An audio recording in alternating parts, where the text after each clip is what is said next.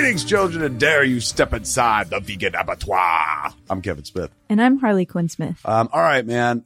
My fucking week got ruined, so I'm going to ruin everybody else's week. I was just living my life, my best vegan life, enjoying my best vegan existence. And some fucking crusader, some fucking social justice warrior bombed my fucking text with a horrible video of, I guess, what would you call it? The reality behind bee agriculture. Yeah. Honey just got killed for me this week, kids. One of the sweetest things in life was also taken away because Harley gave me this video that was like, this is how they get the honey for your fucking Honey Nut Cheerios, you inhuman piece of shit. And then they showed bee torture porn. Yeah. Shit that looked like it was out of fucking Hostel, but an all bee cast. An all bee cast. And at the base of it all, like the like, oh my God, how horrible, but not nearly as bad as some of the other shit they did, is they clipped the queen's wings so she can't go anywhere. It was so sad. So fucking sad. Worse than that is like, watch as they pump these drones, steal their cum, and force impregnate the queen. I'm like, I don't fucking like honey enough to go through this, man. The one that I went to sleep thinking last night was they opened the video with like studies have shown that bees have a fucking functioning brain and central nervous system and, you know, a lot of the same things that human beings have, including feelings, emotions. And they said bees, you know, in studies, they've proven that bees can feel pessimism. Mm-hmm. That's how they know that they have emotions, is because bees are like, what's the fucking point? Yeah, it's because they're email. Yeah, they're very like Harley in high school. She's like, why bother, man? Start a bass. It's true. Start a bass. Start a band. Start playing the bass. Start a band. So fucking sad. Like, normally I'm like, insects, fuck them. What do I care? I don't kill them. I save them, but I don't I don't truck with the save the insect crowd. I'm like, hey man, if they come in here, I trap things and set them out. I'm not a political person when it comes to the insects. And really, when it comes to the animals. I disagree though. Do you really? You go the extra mile to put the ants. What is the outside? That's true. I talked about it on Wake and Bake. Ants that pop up on my desk. I've got all these index cards here, and they're white, and ants are black, so they show up against it. And so I put the index card in front of the ant until it walks on the index card. Sometimes it takes a minute because they're like, terrifying giant white thing from fucking above, and they think they're being killed or something like that. But finally, they're fucking running in circles, and I got the upper hand because I'm just so huge. They finally run onto the card, and then I take the card, turn around, and put it on the floor where it joins a bunch of other ants, like, holy fuck, and with a story to tell, to go back to the hive to be like, they're not all bad. One gave him a magic elevator ride. He saved my life. I don't want to expose myself, but I don't do that. No, the ball's on you sending me this fucking look how they treat bees video, when meanwhile down there you're like the Hitler of ants and shit. They bother cinnamon, and then that's all it takes. You bother my bunny, you have no right to live. I mean, I gotta protect my first, child. Bees are next. Moving from bees up to horses. Where does it end? Where does it end? Okay, I wouldn't go that far. And what's the old adage? They came for my neighbors and I said nothing. They came for my friends and I said nothing. And when they came for me, no one was left to say anything.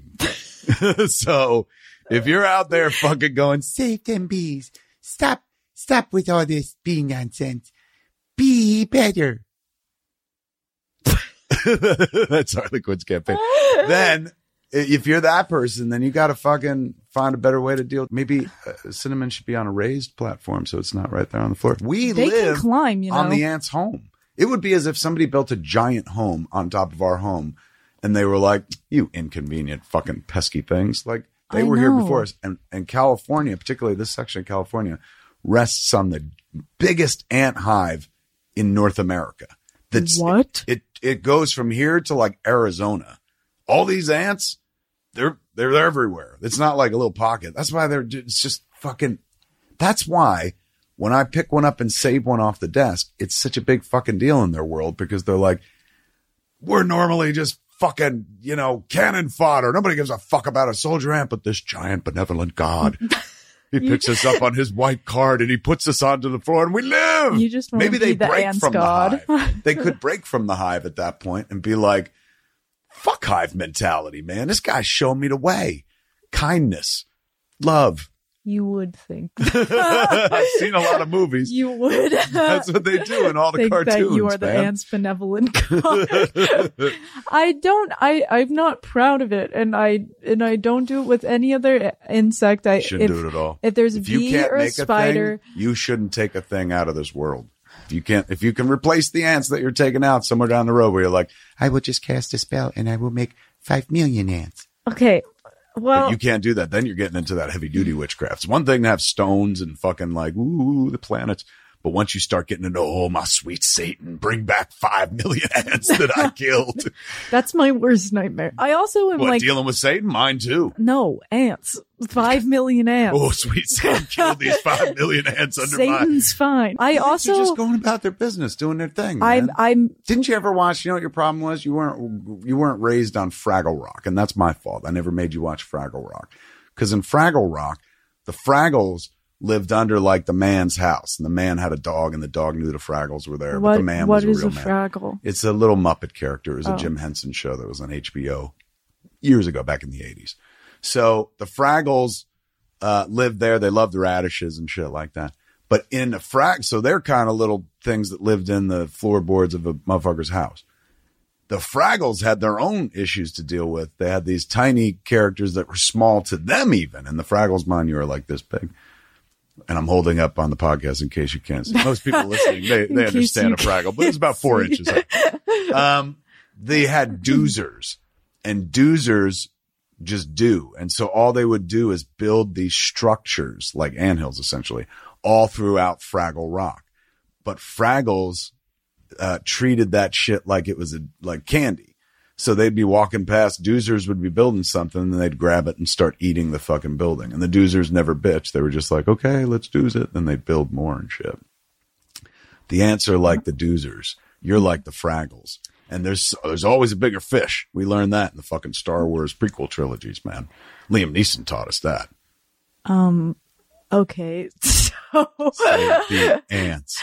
Save the ants. I'm telling you, you gotta find a different way. I'll try to be more compassionate towards ants. This is honestly the biggest, you know what? I'm going to let you finish because number one, I saw in the comments that I'm always cutting you off. I only saw that because my kid sent it to because I said me. So go ahead. Finish that your was thought. one of a few comments. Of what? People going, he cut you off a lot. Mm-hmm. I get that on all the podcasts. You think I'm going to change now? I'm an old man. That's true. 50, I'm about to be 50. No, here look at me. I'm fucking changing. If I could change how I feel about honey because you sent me a horrifying torture porn video, I'm going to change the way I interact with you. Go ahead, finish your thought. But then I got a real good one. Wow, thanks. I just want to say, I'll try to be more compassionate towards ants, but it is a matter of protecting my own child. The ants don't go for the rabbit. They do. They're in her fur. They go in her fur. And then Yeah, but then they'll get out. They're but just like exploring. they itch her. They itch her and she's but she goes, confused. And she's confused. She knows damn well what an ant is. She's like, oh, it's like they come out the ground and shit. she does not know that she's a like, oh, domestic nature. rabbit. Yeah, but over the years she's been here. I'm sure she's like, oh, it's my friend the ants. And you're like, kill them all. And she's like, no, I'm alone again. No. But also, when I was younger, I was extremely scarred because, and I've definitely said this many times to you, maybe you don't remember. Here we go, kids. If this happened to you. Ant went on my sandwich and I said, that's it. No. Never again. And No. from then forward, I was an enemy of the ants. You're not doing a good job. Go ahead. What happened to you? It was the middle of the night Yeah. and I got up Yeah. to get some water. Yeah. And I saw a cup, but it was very dark. Uh-huh. And I took a sip out of the cup. Right. And then I turned the lights on and it was covered with ants. It wasn't covered, but it was literally like like hundreds of ants in this cup. It was so scary. Imagine how scary it was for the ones that went down your gullet who were just like, we were alive and now we're dead, burning in acids. Why? What did we do? I mean, the story goes both ways. It was terrifying. I'm sure. Look, nobody wants a bug in their mouths. I've had many fucking, over the course of my life, not many, but enough to be like, I'll keep my mouth shut whenever there's insects around and shit. And I'll always turn the light on before I put water in a sip of it. Well, now I know. When did you learn that? Like single digits? More around like 12, maybe 10, 12. So like 10 years on, you're still like, and that's why I hate these ant motherfuckers. I always shine a flashlight in every drink I ever drank from then That'll on. keep you from fucking safe at clubs. You know what I'm saying? Because I'm frequenting clubs. Yeah, whenever you're at the club and somebody's like, hey, cutie, you want a drink? And you're like, ever since I drank ants when I was a child, I put a flashlight in everything. This guy, Rufy, you piece of shit, get him out of here. Look, I ain't telling anyone what to do in life, except this. Avoid that bee video at all costs That if you was like so honey. sad. It was so upsetting. I didn't know. Congrats to the bee video makers.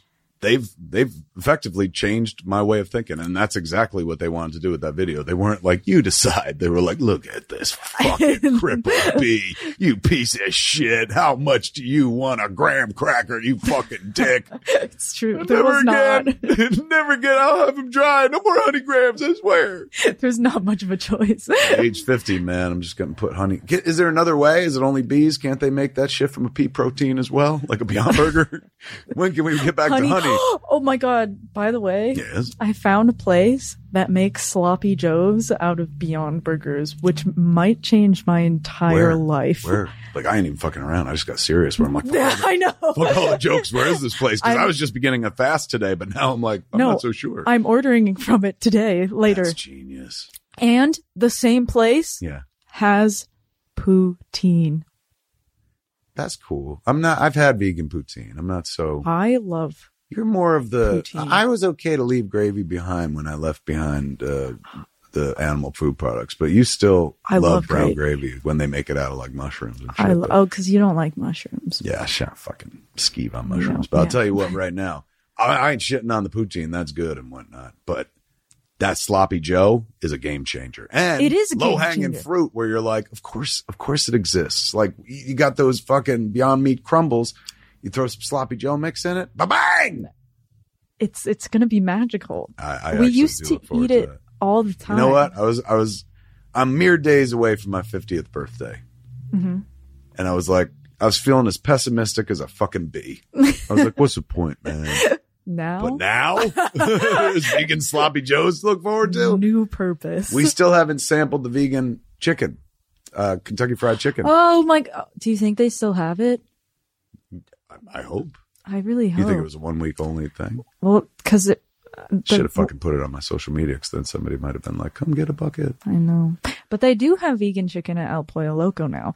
And it looks pretty nice. As we learned from your buddy. Yes. But it looks pretty nice. Have you tried it? I haven't tried it, but it looks really good.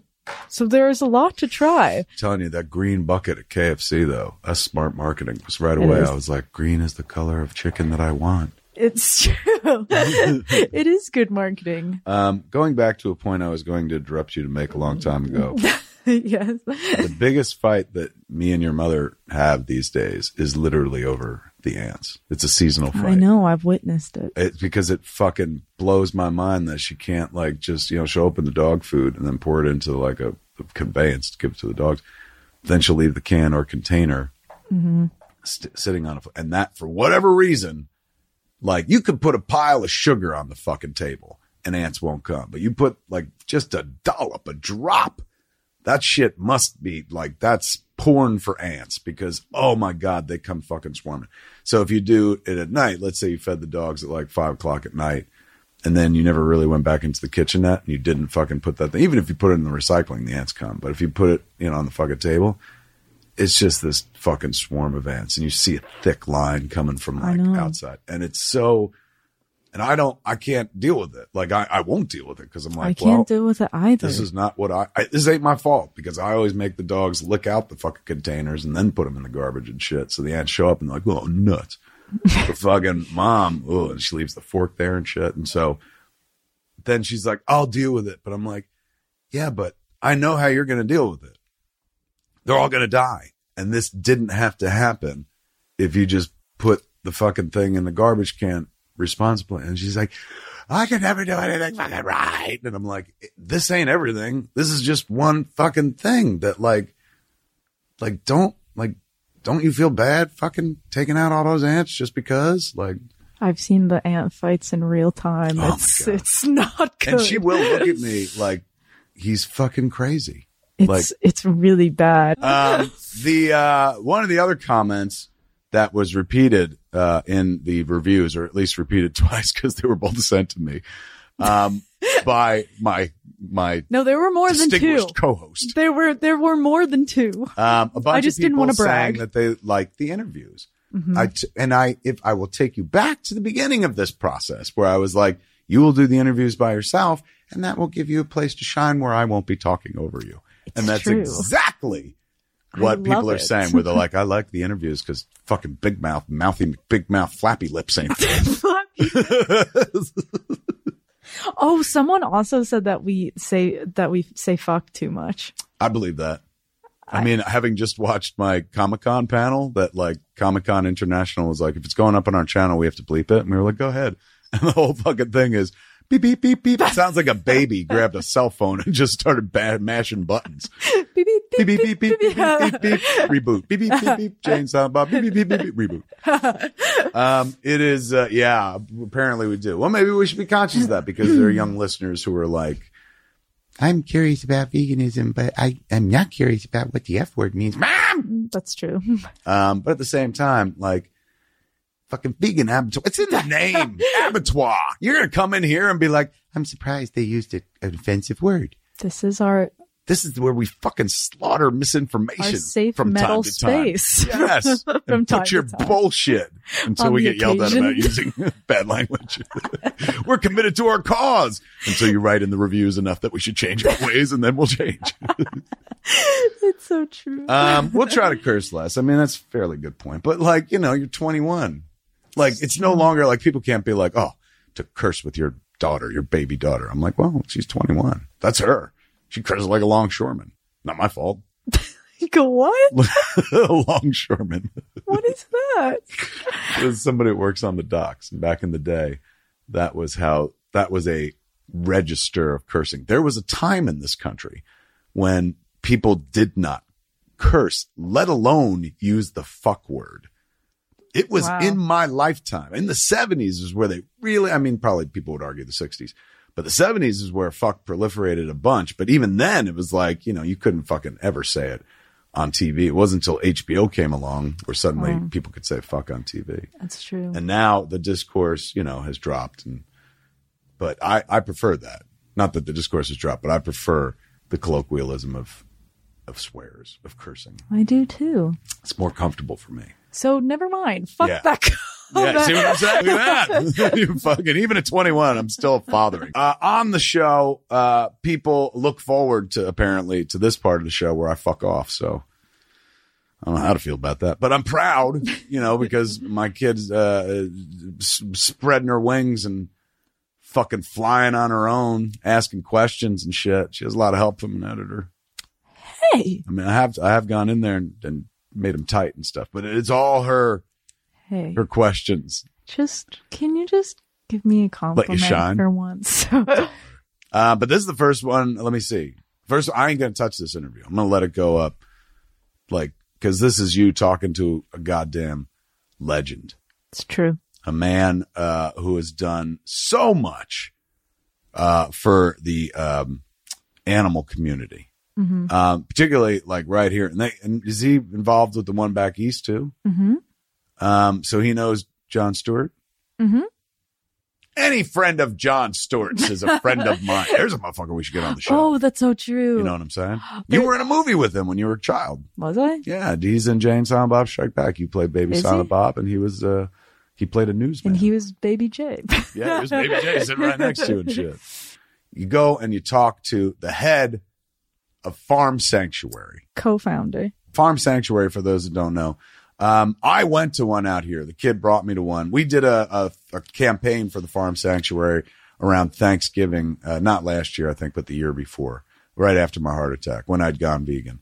And so it was a love a turkey campaign. Don't eat a turkey, love a turkey. And we got to hang out with some turkeys and give them hugs and shit and see that, like, oh, look at the bird behind your fucking annual dinner, you dicks. And to be fair, I had turkey way more than just on Thanksgiving. So I got to go to the Farm Sanctuary and see all the aminals. And they had this gigantic fucking cow or steer, like this magnificent, like almost like elephant sized. 2,000 pounds. Fuck, he was big, man. Just living his best life. Never having to worry about like one day they're going to fucking eat me. Isn't that so cool? No pessimism there. He's not like a bee going, what's the fucking point? He's just like, born free. But seriously. Except he wasn't. He's not born free. But Farm Sanctuary, wonderful organization. They got one out here. They got one back east too in New Jersey. Not in New Jersey. Where? In upstate New York. And Jon Stewart does something to do with it? Of the sort. Didn't you, like, save a cow and bring it You're there or some shit? You're asking me a lot of questions. I know. I was hoping you would slaughter some misinformation for me, but instead, we should really change the motto to fostering misinformation. I'm not well versed in the history of every sanctuary. Fair enough. This one though. She's been to the one out here quite a bunch. Many times. What do you do when you go out there? Tell people what's the average visit? Okay, so you go and one of the lovely people who work there, I've met so many amazing people who work there who are now many of my friends, but they will take you around from area to area. So there's the pigs area and the cows and the birds and the goats and sheep, and you'll go from area. I'm sure this isn't the fucking see and say the farmer says. You just listed everything on that. The cow says. They're all there. They're all there. Says, point, point, point, point. It's basically that. It's the meerkat awesome. Says. Ew. They do. They don't have any meerkats there, though, right? They don't have any meerkats. They do have a llama, though. They have a llama? His name's Yoda. Somebody whipped out a llama. They were like, I'm done with this. I guess Tossed him to the curb. Yeah. Llama was like, meh. Yeah, basically. He's really aggressive, too. Really? Mm-hmm. Well, you'd be, too, if you got fucking bounced to the curb and shit. That's true. You can't really go up. They probably ditched the llama for a younger, hotter alpaca. That's instead. True. Like, so typical. This is so sad. I'm going to live with a 2,000-pound boar. Bear. Bear. What are they called? Bull. Cow. It was a girl? I thought it was a boy. If it's a boy, it's a bull, right? Yeah, he is a boy. Teach me about our first guest, our only guest today. The guest today, our main guest, the man himself, co-founder of the Animal Sanctuary, Gene Baur. That was not a lead-in? No. That was the lead-in to you to say a few things, and then we hand over to your interview. I thought that was the lead-in. You were like, I'm done. Oh, no, I've got more to do. Okay. You've known this cat for a little while. I've known him for a while. I started working with the Farm Sanctuary many years ago, early on in the vegan journey. He's a vegan as well, right? You'd have to be part of the longest time vegan. He goes deep. He goes way back. You couldn't really be at the Animal Sanctuary and be like, good night, everybody. And then like hit McDonald's on the way home and be like, I fucking love eating meat. That would be pretty awful. I love eating meat. That would be so. Co-founder Gene Baur sat down with our very own Harley Quinn Smith. And this is the conversation they had. Our guest today is someone who is a constant inspiration and a guru to me. I've been lucky enough to sit down with him before at Veggie Grill and casually talk about the importance of California's Prop 12 back in 2018, which was a law that established new minimum requirements on farmers to provide more space for egg-laying hens, breeding pigs, and calves raised for veal, which of course passed. I've also been to his sanctuary more times than I can count and have created such special relationships with the humans and the animals at the sanctuary.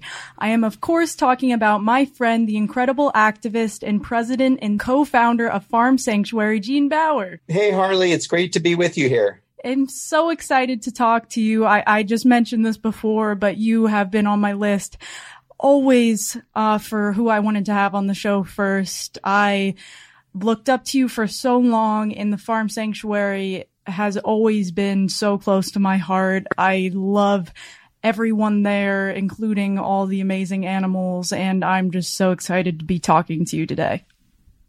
You know, it's always great to talk with you, and I love your voice out there, how you are helping to raise awareness, and I love spending time with you and just working together to promote a more compassionate world. So it's always great to be with you, and thank you for everything you do. Oh my gosh, thank you for everything you do. You have been doing this for so much longer than I have, and so I look up to everything that you have accomplished. But I would like to go back to the beginning. As legend has it, you sold vegan hot dogs out of your van at Grateful Dead concerts in the 80s to fund Farm Sanctuary. Is that true? Because that is by far the coolest thing I've ever heard. Yes, that is absolutely true. Back from about 1986 to 1989, we traveled mainly on the East Coast with our Volkswagen van. I sold veggie hot dogs at Grateful Dead shows with our big meatless hot dog sign. And in addition to selling the veggie dogs, which is a way that we were raising money for Farm Sanctuary, we were also doing education. And we had literature, we had photos of factory farming, and sort of doing education and outreach as well as selling veggie dogs. But that is, in fact, how Farm Sanctuary was funded in the early days. And that is the same van we used to do our investigations of factory farms. That is just so iconic and amazing that it all started at Grateful Dead concerts selling vegan hot dogs. I think that is the coolest thing ever, honestly. So as you mentioned, education is a huge part of your mission. I know at the Farm Sanctuary here in Acton, California, there's a whole educational part of the tour that tells you information about things like gestation crates and just the real life cruelty of farms and animal agriculture. Has that always been a really important aspect of activism for you, to provide that education to people who want to hear it? Yes, absolutely. In fact, when we first started Farm Sanctuary, our belief was that we could document conditions in factory farms. So we spent a lot of time investigating these places. And we felt that if we showed people what was happening, they wouldn't want to support it. And so I think it is still important to show people what is happening and to educate people. But it's also important to show people how they can make a difference, because, you know, we are such creatures of habit. We grow up believing certain things and doing certain things. And if everybody around us is also doing the same things, such as eating meat, for example, it's not easy to change. And so I think in addition to education, we need to work on systems and structural changes. But education is absolutely critical. It always, I think, has been for Farm Sanctuary. And I believe that when people know more and know better, they can do better. And so I think education is always important, but there are other things that are also important to really create the change we want to see in the world. Can you talk about those other things that you think are important as well as education? Yes, absolutely. Well, you know, in the U.S., most states have passed laws to exclude farm animals from basic humane laws. And so that is a problem. And at the federal level, farm animals are excluded from the Federal Animal Welfare Act. And at the same time, we have states trying to pass laws, ag-gag laws, to make it illegal to document conditions so that consumers are kept in the dark about what is happening. So these are some systems and structures that have created problems. And I think that as we've been able to pass some laws, like the one you referred to in California, to outlaw some of the worst confinement systems, there will be pressure against the industry to start making changes in terms of their production practices. But at the same time, I think one of the biggest challenges we face and the problems we face is that today the government is spending billions of dollars every year to bolster animal agriculture. And so it's profitable. But animal agriculture is inherently inefficient. So if this industry had to pay the true cost of raising animals and growing all the feed crops that they have to grow, and if they had to pay for their external costs, such as the pollution and the harm they cause to the environment and the health harm that is caused by eating animal products, it would be an extremely expensive business. So what we need to do, I believe, is start changing the federal subsidy structure to stop enabling this industrial animal agriculture system, which is incredibly harmful, and start instead incentivizing plant-based agriculture. And that means helping farmers transition out of animal agriculture to plant-based. And, as an example of this, I wrote a piece a little while ago looking at subsidies in the dairy industry. And there was a report that showed that dairy industry income was mainly from government programs. In fact, 73% of dairy industry income came from government programs. Now, that's not sustainable. Wow. So we need to shift. So that is a huge structure and a system that needs to be addressed. And in addition to financial support for this industry, there's also marketing support, where, for example, people are given cow's milk in the school lunch program. And that's a way to purchase excess dairy products and then to continue marketing them and building a market for these animal products. So that's another structure that we need to address and ultimately need to change. Yeah, and animal cruelty is just so extremely implemented and normalized in our society. And a lot of the times I find that people don't even make the connection with the cruelty that happens in these industries with what they're eating. A lot of people just can't even make that connection, which I was one of those people as well. Before I went vegan, I didn't understand the connection because we have been fed this information for so long that it's okay to drink dairy, and dairy makes your bones strong and makes you grow, and meat's good for you and healthy and everything, which is obviously all lies. Yes. Well, those are some of those belief systems, right? So there's economic systems and government structures and so on.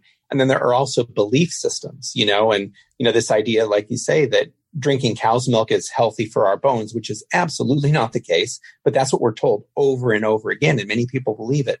But if you step back and think about it, in our country, we drink a lot of cow's milk, and we also get a lot of osteoporosis. Yeah. And also, when you think about it critically, is cow's milk really meant for human beings? No. Obviously not. It's meant for baby cows. So these are the, critical thinking is one of those things that we're very much about encouraging. That has always honestly been one of the things that blows my mind the most. And I made the connection once I did start regularly going to the farm sanctuary in Acton when I saw how big all the cows could grow to. So some of them are 2,000 pounds. And just thinking to myself, how in the world is it a part of society for us to believe that it's okay to drink this being's milk that is supposed to make a baby cow grow to 2,000 pounds? That is so nuts. And when you think about it like that, it's so hard to understand how that became a normalized belief that we are supposed to drink this milk. It's good for us, even though it's supposed to make another creature grow up to 2,000 pounds. And I really did not even make that connection until I went to your sanctuary and saw with my own eyes how absolutely gigantic cows are supposed to be. Yes. It really is astounding how human beings can become such creatures of habit and sort of act in ways that are so harmful without really even recognizing or thinking about it. And, we're also very much social animals.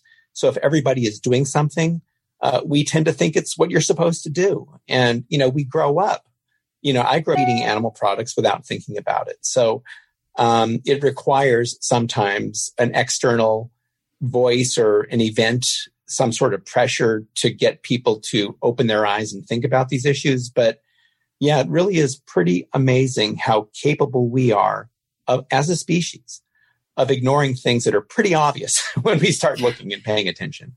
Absolutely. And I think that is one of the most important parts about your sanctuary, like I said, is that you really are opening people's eyes in a very peaceful and compassionate way, simply by allowing us to connect with the animals that suffer the most. And I've always appreciated that aspect of your activism and of your sanctuary so much, because it really does allow people to make that connection between cruelty and the living beings that are experiencing it. Yes. And all these animals are refugees, in a sense, of an abusive system. And, when they first come to Farm Sanctuary, they had been horribly abused.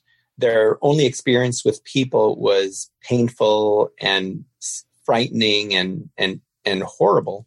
And so it takes them a while sometimes to warm up and to learn that they can trust us and to feel like they're in a safe place. And what's, I think, really remarkable in many cases is that one way that these new arriving animals start becoming comfortable with being at Farm Sanctuary is that they recognize that the other animals who are there feel comfortable. And so they are also social animals just like we are. And when they recognize that other animals are not afraid of people, then the new arrivals feel like, oh, I can go up to these people and I'm not going to get hurt, and at a certain point, they start welcoming and enjoying human company. And, pigs, for example, love belly rubs. So you walk up to some of our pigs there, you touch their tummy, they'll flop over for a belly rub and grunt and communicate to you how much they enjoy it. So it's creating these relationships with other animals that are positive. They're good for the other animals, and they're also good for us. And you contrast that with what it's like to work in a slaughterhouse, where for 8 hours a day, people's job is cutting the throats of animals. That's horrible for the animals, and it's also bad for the people. It undermines human empathy.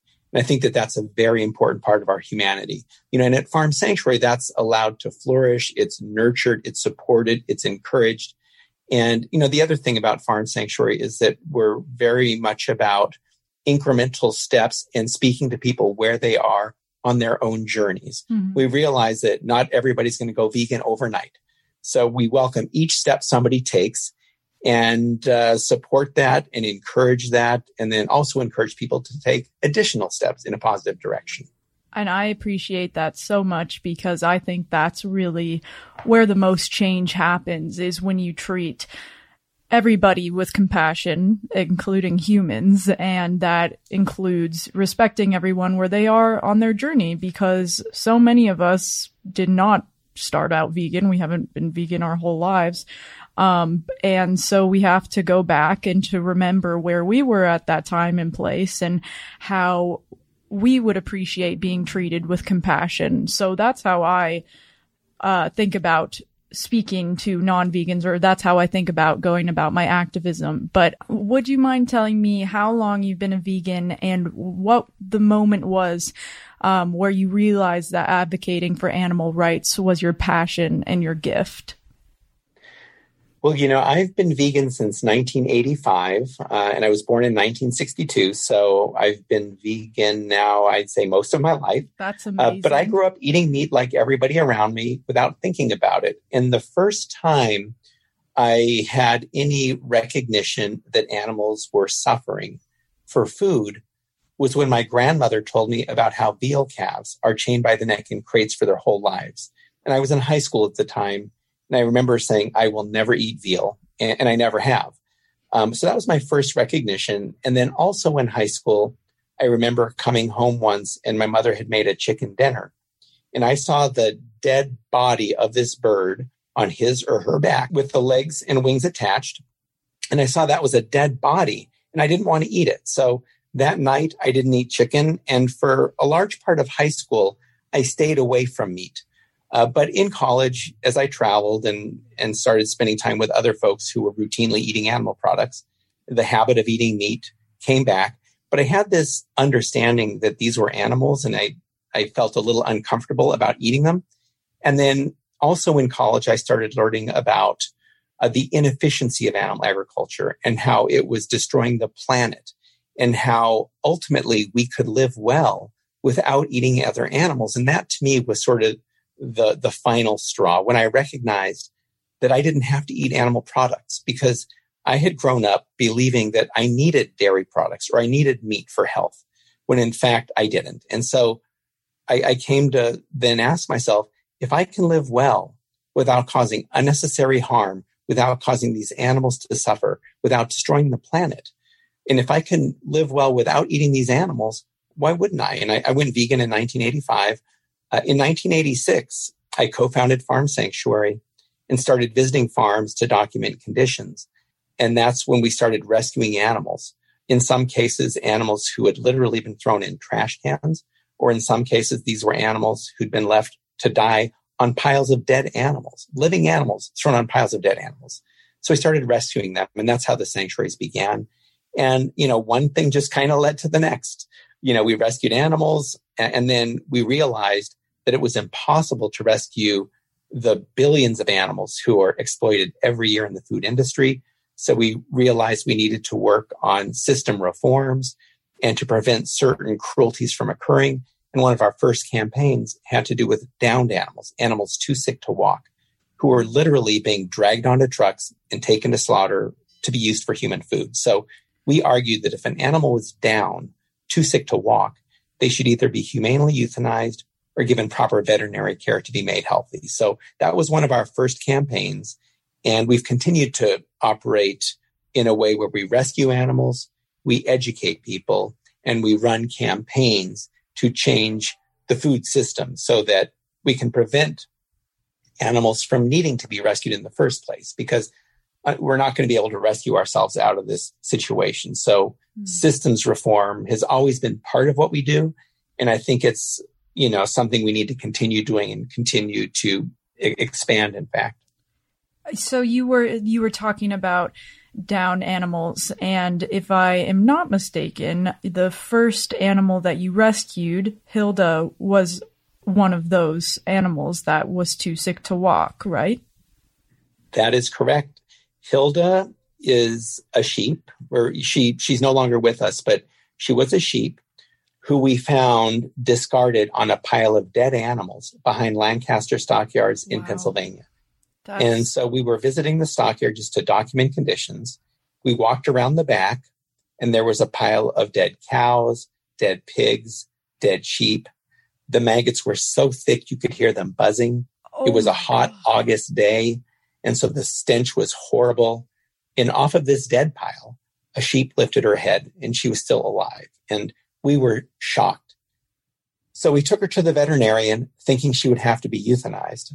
But as he examined her, she started perking up, and then she stood up, and she ended up living with us for more than 10 years. So that was Hilda, our first rescued animal.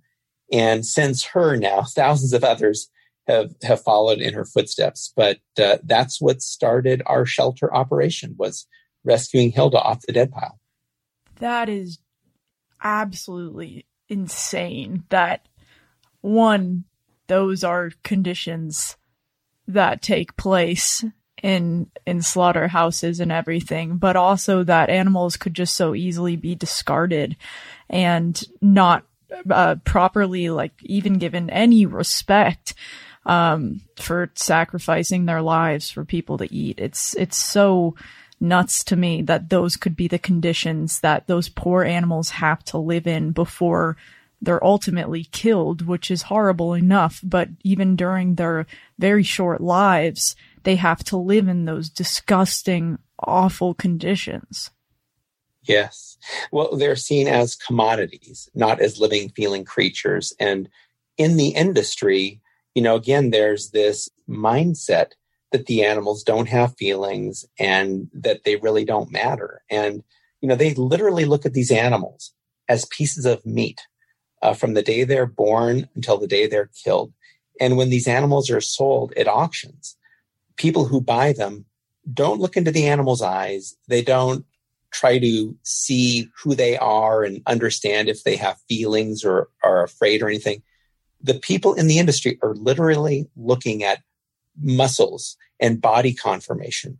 They're looking at cuts of meat, not at living, feeling animals. So that is the mindset that has allowed this industry to continue treating animals so badly. And I think there are people within the industry who feel very badly about it and who occasionally look into the animal's eyes and feel something and feel empathy. But for people in the industry who do it for a long time, they have to cut off their connection to these animals. And it's tragic and it's inhumane and it's bad for the animals and it's also bad for people because, when we lose our empathy, we lose a lot of who we are. That's such a good point that I think people don't often acknowledge is what has to happen in order for a person to be able to just slaughter hundreds of animals. They do kind of have to switch off their empathy, which could be damaging in a number of ways. But I think there are a lot of people who do work in the industries of meat and dairy who really probably are struggling with the fact that they have to routinely take the lives of these animals. I think that must be so damaging to so many farmers' mental health and just well-being overall. Yes. I mean, can you imagine what it would be like to work in a slaughterhouse, just how violent and, unhealthy that is in so many ways. And I think oftentimes people who work in those places don't feel like they have other options. And that's why systemically, I think it's so important to begin creating alternatives for people who are in the food industry to be able to make a living in plant-based agriculture instead of animal agriculture. And that, kind of gets back to this idea of the USDA and the government supporting a new kind of food system instead of the animal-based system that's become entrenched in policies and in our subsidy programs for decades now. So we need to start recasting that and reforming it so that these people in agriculture have opportunities to make a living without causing harm to other animals or the earth or themselves. This is always one of the reasons why I love speaking to you so much, because you really opened my eyes to thinking about a whole different side of it, like what these farmers have to go through or people who work in slaughterhouses, but you also provide a resolution to the problem. You provide what we can do instead, like, encourage plant-based farming and things like that, which I so appreciate and am really inspired by. And on that same topic, so you've been involved in advocating for laws regarding the banning of gestation crates, veal crates, battery cages, and foie gras, which are all very, very awful things that happen in the animal agriculture industry. What were those experiences like for you advocating for what seems like a very bare minimum of humanity that we can show to animals? Just these very simple changes that could make their time before they're slaughtered just a little bit more bearable. What has that been like for you, trying to make these changes on a government level? Yeah, well, it's been a long slog.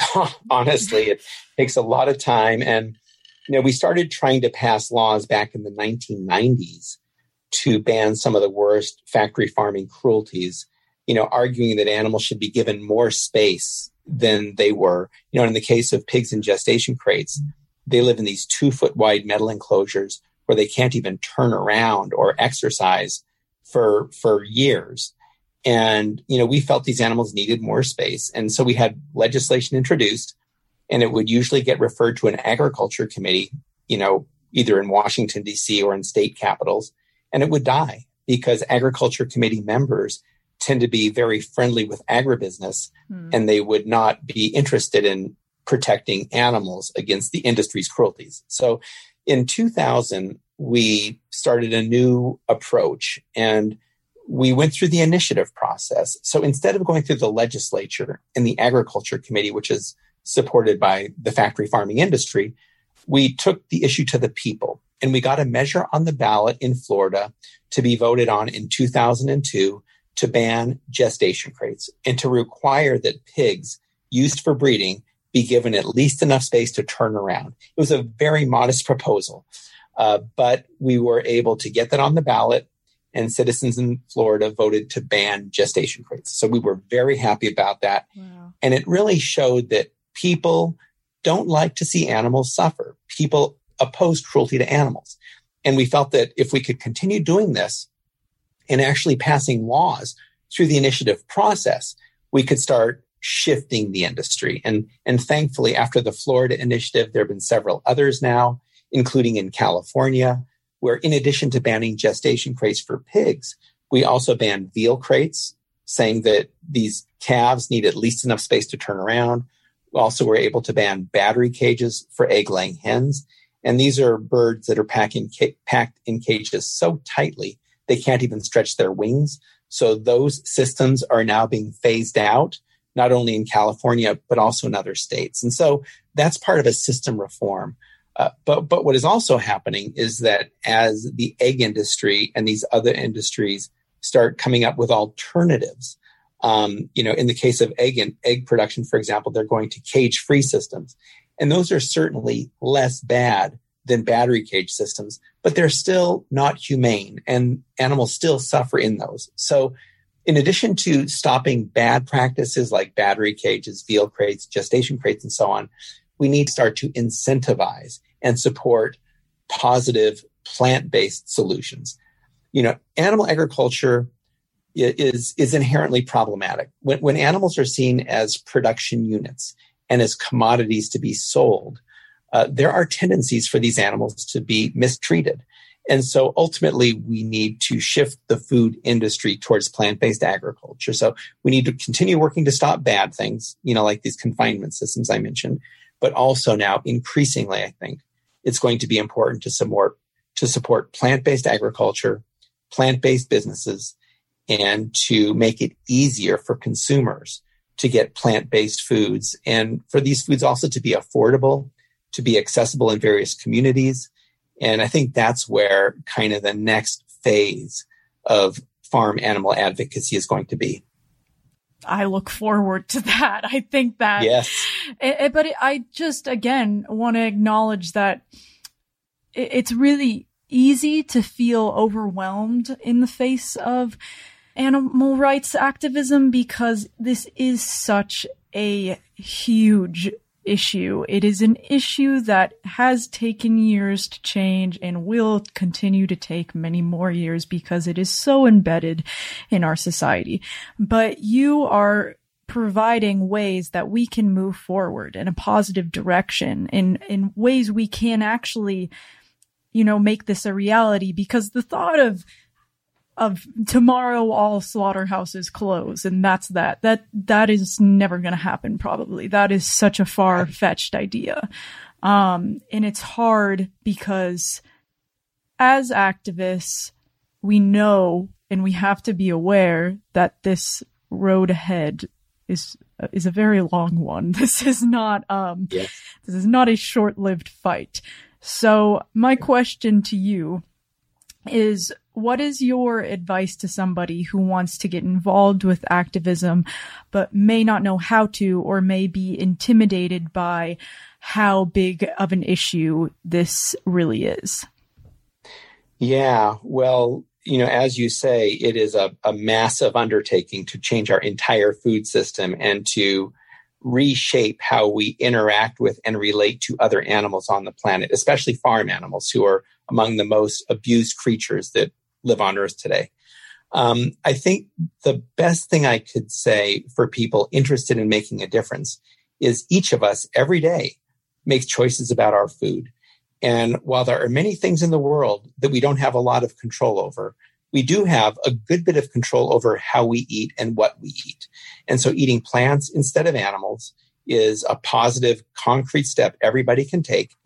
Eating plant-based once a week, like Meatless Mondays, for example, is a good thing to do. And thankfully, there are more and more vegan restaurants that make it easier and easier. Places like Veggie Grill, for example, yes, that make it a lot easier now than it used to be. So I think as each of us as citizens to act in ways that are more aligned with our compassionate values and ultimately also more aligned with our interests, to eat food that doesn't destroy the planet the way animal agriculture does, to eat food that doesn't make us sick the way animal products do. So that's the first thing I think people can do. But then secondly, when we start looking at changing systems, it's important to get to know our elected officials. With Farm Sanctuary, you can sign up on our website for our newsletter, and we'll update you when there's legislation that's going to be discussed, where you can potentially write to your elected officials and encourage them to take a position and support a bill or oppose a bill or whatever it might be. But policy change takes time. And it's important to be patient, to realize that this is a marathon more than a sprint. And ultimately, I think it's helpful to take courage, to feel good about and to celebrate victories, even if they're small victories, and to dwell in that, to dwell in what we can do and the progress we're making, instead of focusing on and dwelling in and being upset by the problems that we're not able to change right now. So for me, it's really about looking at what I can do, whether it's in my own daily habits, about what I eat, for example, or whether it's about policy. If I'm able to support a particular piece of legislation and encourage lawmakers to support it, I will do that. And it's frustrating because sometimes legislation goes very slowly. And when you are able to successfully pass it, it's imperfect. But I think we need to still celebrate the victories, as small as they may be. And then also educate other people. I decided not to eat veal when my grandmother told me how veal calves are raised. So each of us can play a role in educating people about the problems with animal agriculture, and also in showing people that plant-based foods are tasty. I think in the past, we've spent a lot of time talking about the problems with factory farming. I think we still need to do that. But unless people know that there is something they can do to avoid factory farming, they sometimes don't want to hear it. And they'll sometimes put up a wall because they feel bad about supporting it and they're not sure what they can do about it. So I think empowering people to eat more plant foods, taking people to vegan restaurants, bringing vegan dishes to social gatherings, sharing recipes are really great ways to empower people to eat food that is not supporting the factory farming system. And so in addition to educating people, it's important to provide tools and advice that helps people make compassionate choices that they can feel good about. And then that way, I think, so often what happens when the issue of factory farming comes up, people say, don't tell me, I don't want to know. It's too upsetting. And I think one reason people say that is because they don't believe that they can actually make a change. And so they feel bad about themselves and they don't feel like they have a choice. But if you can show people that there's a choice, I think it's a lot easier to see the reality of factory farming and then for people to make changes. Absolutely. And everything you said is quite accessible to most people. Obviously, this is, like you said, a marathon, not a sprint. But there are things that we could do every single day that will help end cruelty. And it will be a long road ahead, but everybody who contributes will make this more efficient, faster, will bring justice to these animals more quickly. And that's what I always say to people who maybe aren't interested in fully committing to veganism right now is, well, maybe just try doing meatless Mondays or a few meals a week without meat, or going vegan for a day, because every single time you choose to not eat an animal product, you are making a change. And that might be hard for some people to believe because they may think they're just one person. How are they going to make a change? But there is the supply and demand aspect of food. And if the less people who consume animal products, the less of a demand there will be, the less animals that will have to die because it is a business and they really aren't thinking about these animals' lives. They're thinking about money. So I really do think that's so important to acknowledge that even though it can be intimidating entering this space of animal rights activism because it is such a big issue, there are so many things that we can do on a daily basis to make change. And I also love what you said about celebrating small victories, because I remember when we were speaking about Prop 12, you had told me that some animal rights organizations weren't supporting it because they did not believe that it was good enough. And I just remember being so upset, and like you had to basically calm me down and explain, because I was so confused as to how Prop 12 wouldn't have support of everyone in the animal rights activism space. And it was because they weren't willing to celebrate these small victories because they want change now. And that's just not realistic. And I think it's so important to celebrate all the small victories that we are able to make, including like giving an animal enough space to turn around. That's it seems like the bare minimum, but it's a huge thing. It's such a big accomplishment, and we need to celebrate every single one of those because it's just one step closer to ending animal cruelty. Yes, I think that's absolutely right. And, when we celebrate small victories, I think it actually helps to build momentum for more victories, and so that's the other aspect of it. And it's calling it as it is, it's better, but it's not humane still in many cases, but if I'm an animal, and I am going to be exploited and confined and then killed, I would rather have more space. And these types of kind of internal debates in various movements are not new. I mean, these types of discussions have occurred for hundreds of years, during the abolitionist movement and many other things. And there are different approaches, but I think plurality and diversity are really important in the animal rights movement. And also it's important to find common ground and build from there, as opposed to groups fighting against each other, which is always very unfortunate. But there's an awful lot to do. There's an awful lot that groups can do working together. But if people don't agree on something, then each can do their own thing, and that's fine. Yeah. But thankfully, we're starting to make progress, and there's more awareness now than ever about factory farming. And when people start worrying about not being able to do something, I think it really is important to recognize that each of us every day, as you were saying, make choices. And we do have a lot of control over what we eat. And those choices really do add up. And when we vote with our dollars, we are starting to support a different kind of food system instead of the factory farming food system. And that over time is starting to make some significant changes. You have major meat industry companies now actually investing in plant-based proteins, plant-based burgers and things. So the marketplace is very important. And oftentimes I believe, when the marketplace starts shifting, then you also start seeing policies and laws shift. So, Yeah, that's true. That's the other thing that happens. So this is going to be a multifaceted approach. So there's going to be some legislation to stop some bad things. There's going to be the marketplace and businesses to start doing good things. And then I think also policy that then starts to increasingly support and subsidize more good things and transitions. And we're at a time now where I think we're really well positioned to see some significant changes going forward.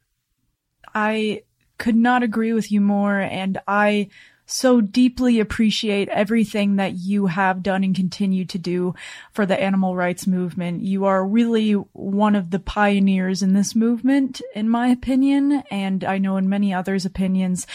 And it's just so cool to see somebody truly walk the walk, not just talk the talk, and be doing all these, participating in all these different aspects of activism by trying to get laws made and also educating people and also allowing people to make real life connections with these animals.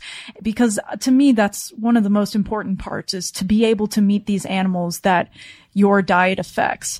And you are allowing us to have access to all those parts of activism. So I just want to thank you so much for everything that you've done and for making veganism so much more accessible by your activism and for really making the world a better place for animals. So thank you so much for everything you do. And thank you so much for coming on our podcast to talk about it with me. Well, thank you so much, Harley. It's always so great talking with you. And I'm hugely grateful also for everything you do. We are in this together, right? And we've got a long way to go, but we're taking steps, and it's been wonderful meeting with you over the years. And remember that one time we met at Veggie Grill and you were wearing that Boycott Veal shirt that you got at a vintage store, an old Farm Sanctuary shirt. That was so cool. So you also bring like an artfulness and an approach to these issues, I think, that are reaching new audiences. And that's really important. And I'm really grateful for that too. Well, thank you. I wouldn't be able to do it without you having paved the way for me and also inspiring me and sharing your knowledge with me. So thank you so much.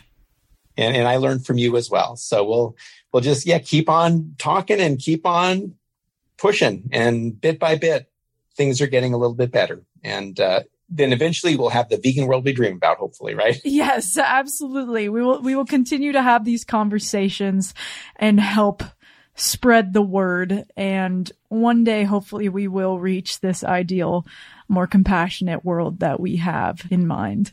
Clean Gene Bauer. Vegan as hell, man. I would have said vegan as fuck, but they want us to chill out with the F-bombs. But you just said it anyways, so you're right. Vegan as fuck. Vegan as fuck, man, and doing it for the animals. Putting his money where his mouth is. One thing to be like, I love animals. Let's raise money for these causes. Another thing to be like, and here's the property, and you can see the result of all the hard work, and these animals are going to live happily ever after right here. We're building an ark. He's a modern day fucking Noah. He really is. But what a pure agenda in life. He is probably one of the most kind, compassionate vegans I've ever met through my 4 years of being here in this community. He is just truly an angel on earth. The work that they do over the Farm Sanctuary, of course, has a lot to do with donations and whatnot. Mm-hmm. So, in order to donate, go to farmsanctuary.com. Is that what it is? I'm going to guess it's .org. .org? Right. They're one of them orgs, right? Right? Because isn't that short for... Because Gene Bauer will give a goddamn organ for these animals. Hey. He puts his heart out there. It's true. It is farmsanctuary.org. .org. Check them out. You heard them talking about it, but go check it out. I've been there myself. Are people allowed to just go? No. I think they do. Well, not during COVID times, I'm assuming, but they do weekly tours. So you can sign up and go anytime. And it's pretty wonderful. And they also have an educational part of the tour, I believe, where they talk a little bit about like the confinement that animals experience in the meat and dairy industries. But then you get to see all these free animals living their best lives. So it's like such a great balance between education, but then also seeing these completely free beings that all pretty much every single one of them came from cruelty. So it's just so crazy because they were some of the very, very, very, very small portion of animals that actually got a chance at living their lives.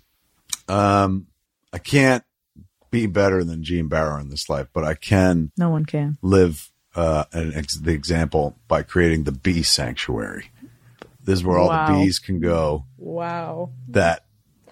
Man, I'm telling you, this fucking video still haunts me, obviously. I think before the episode ends, you should just briefly recount the one bee video of the woman and her friend. That's a happy story. Yeah, to end on a happy note. That's good. Good point, man. Good but you point. might cry. Good point. He cries when yes, he thinks you of need to this. be hopeful, not be pessimistic. There's a lot of pessimism in the bee community, as we know. I don't know how the fuck they know that, but they know it. How do they know? I don't know, really can't understand. And it's like, if you know, if you can say, hey, this bee is pessimistic, are they like, hey, here's the upbeat bee? And he's like, hey, we're going to get through it, everybody. Let's do it.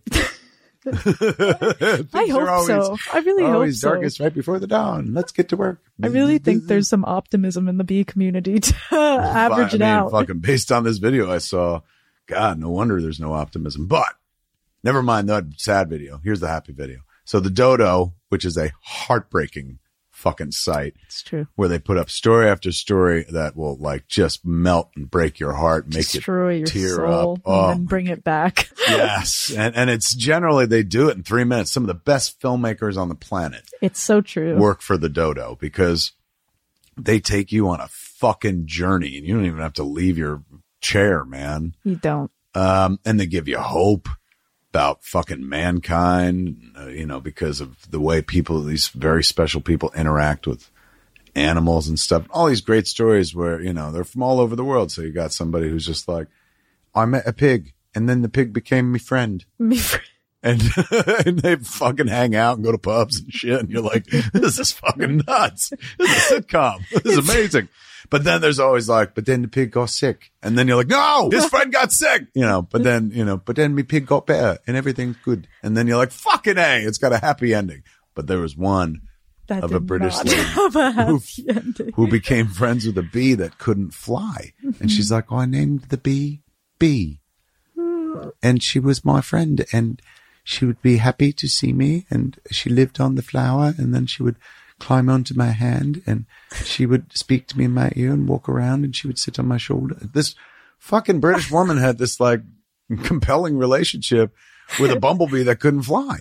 It was compelling. And I was like, this fucking rocks. These two found each other and shit. Who fucking looks that closely to find, somebody that much in need? This lady was like me with the ants, but with a fucking bee. It's true. But then, it's like a behind the music, fucking VH1 behind the music special where there's always a sad, act. There's act 2 of those shows was always like, and then the drugs kicked in. And then, they fucking fixed things back 3. But this is like some circle of life shit. Whenever you get in animal stories, 3 out of 10 have to deal with, animals die where you're like, don't fucking tell me that. I don't need to be reminded. So this is a story about how like bee, she was like, and then I noticed that she was getting slower and she was dying and then she died. She was gone and she was my friend. And I was like, oh my God. Oh my God. They found each other and lost each other. He cried so much. Oh, it fucking still affects me to this day. He cried.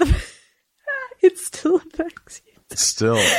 That just makes me, I really like that one really got you. Cause it's so easy to have a relationship with a dog. They're lovable cats. They're fucking cuddly and shit like that. You never hear the story. Every once in a while they're like, look at this guy and his duck. They're best buddies. And you're like, that's fucking weird. But true. A bee? That's the first time I've ever heard that story. That's like some Charlotte's Web shit right there, where it's like, maybe not Charlotte's Web, because the bee would have got caught in the web and Charlotte would have been like, this is how I live, Wilbur. And he eats the bee and shit. They had some circle of life shit in that as well. That's true. That movie's so sad. For years, we've been anthropomorphizing fucking insects, animals, everything, right? That's not a human, and giving them personalities in cartoons. And people are always like, hey man, they're not humans. They don't think like humans and shit. That's lazy thinking. If a bee can feel pessimism, and fucking who doesn't in 2020? True. But like, if a bee can feel pessimism, bee can feel love, bee can feel fucking joy, ambition, just because like the ambitions aren't yours, just because it's like, oh, what are they ambitious about? Making fucking honey for the queen. They're fucking drones, man. But it's like, maybe that's their joy in life and whatnot. It's and motherfuckers true. come in and they're like, thanks for the honey. And then you should see how to kill these bees. Fucked up. We were ending on a high note. Point is, Everything deserves to fucking live and breathe. You know, it's a miracle that anything gets born in this fucking world. It's true. Because it's against all fucking odds. And it just is always, you know, not based on any faith or anything, but it's always seemed to me that, like, you know, as precious as life is, that extends all the way, you know, up and down the chain and shit. You know, if something's trying to kill you, like if I'm in the ocean and a shark is trying to eat me alive, then you better damn skippy, man. If I had the presence of mind, I'd be trying to kill that fucker to get free. Or at least just get away. I'm not sitting there going, I'm going to murder you. But maybe afterwards, if he'd bit my leg and I was one-legged for the rest of my life and I was like, I'm going to find that shark and kill it like fucking Ahab or something like that. But generally speaking, you know, fucking fighting to survive, understandable. Stepping on some shit because you can is just like, you know, the height of cruelty. And everything feels something. For years, they've told us that, like, fucking, they don't feel things. They do. So anything with a feeling, you know, I bet you watch. Within 20 years, they're going to teach us that plants have feelings and shit. And then we're fucked because we got nothing to eat except plants don't old have shoes. A nervous system. Yeah, but neither is a jellyfish, and that motherfucker's alive. I bet you jellyfishes feel pessimism as well. They're like, fucking shit sucks. I wish I lived by the ocean. Dude, I wish I lived in London. Okay, anywho. Point is, stop fucking with bees. The old lady had a friend, and the friend died because of fucking, do you think it was born without wings, or do you think those wings got clipped by maybe oh, wow, full circle You know moment. what I'm saying? Maybe that bee escaped, like crawled away from a honey farm, and its wings were clipped, and then it found the woman. No? No, I mean, I'm just trying to hold back the tears because now you're making it even more hardcore. What a struggle that fucking bee had to go through. This is apropos of nothing, but I just read an article about Franklin Delano Roosevelt, FDR, right? Old president. And he was in a wheelchair. Like, from the time he was elected, like, he was struck by adult polio, I guess. So by 25, well, they thought polio, but then they said it's not that. It might be this current disease called GBS or something like that. But in any event, like, ran while he, you know, they kept kind of hiding it to be like, well, you know, he's got a bad hip, but if elected, you better believe that, you know, his hip's going to mend and he'll be leading the country. And the entire time that he was our president, he was in a wheelchair, and they kept all images of it. Oh, yeah. Hidden. I did know that. And out of view. But, you know, now there's been a movement to change that because it's not to be hidden. It's to be celebrated. Like, that's historic. He was our first president with a disability. Yeah. So the point of telling that story was, in order for him to give speeches and shit, he would have to get there before the crowds because, you know, they're bringing him in a wheelchair and stuff. But some buildings back then didn't have elevators. So then he would have to be carried up staircases and shit. They gave the story, I think it was his daughter or his granddaughter told the story about him having to give a speech at this one place where the staircase to get to it was, nobody could carry him. It was only one person, the width of one person total. So he had to literally drag himself up the stairs to get to that level where they then prompted him up and put him at the podium and shit like that. And, you know, his daughter or granddaughter, whoever it was, said, like, if, you know, they all lived in terror that a photographer would catch that image of the fucking president, like, crawling. But that would be a powerful image today because instead of then it was considered like, oh, that would show him weak. It's like, weak? That shows a motherfucker so willing to lead that, like, he will fucking crawl up a fucking staircase to, like, give people hope and shit like that. So I don't know. I found that oddly fascinating. Has nothing to do with the fucking bee story, but it is pretty powerful. It's pretty powerful stuff. It does because this bee had to That's right. walk. It does. You're right. It has everything to do with this fucking bee bee. had The story to of walk. bee. This bee had to drag itself. The bee had no wings, so the bee had to walk on its very small legs. Yes, and found someone, you know, to love her. That fucking bee story still to this day. To know that kind of kindness before you leave this world, like, no, it's true. Incredible. Anyway, that's why you should be kind to animals. Yeah, fucking stop killing ants is the point. And I guess I'll be more compassionate to answer. There it is. That's what this whole episode was about. I just had to squirt a few and I got my way. There it is. Vegan abattoir. From a girl and her dad. The never-ending adventure of a girl and her dad. Took a long time to get to this point. For Vegan Abattoir, I'm Kevin Smith. And I'm Harley Quinn Smith. Get out of our vegan abattoir.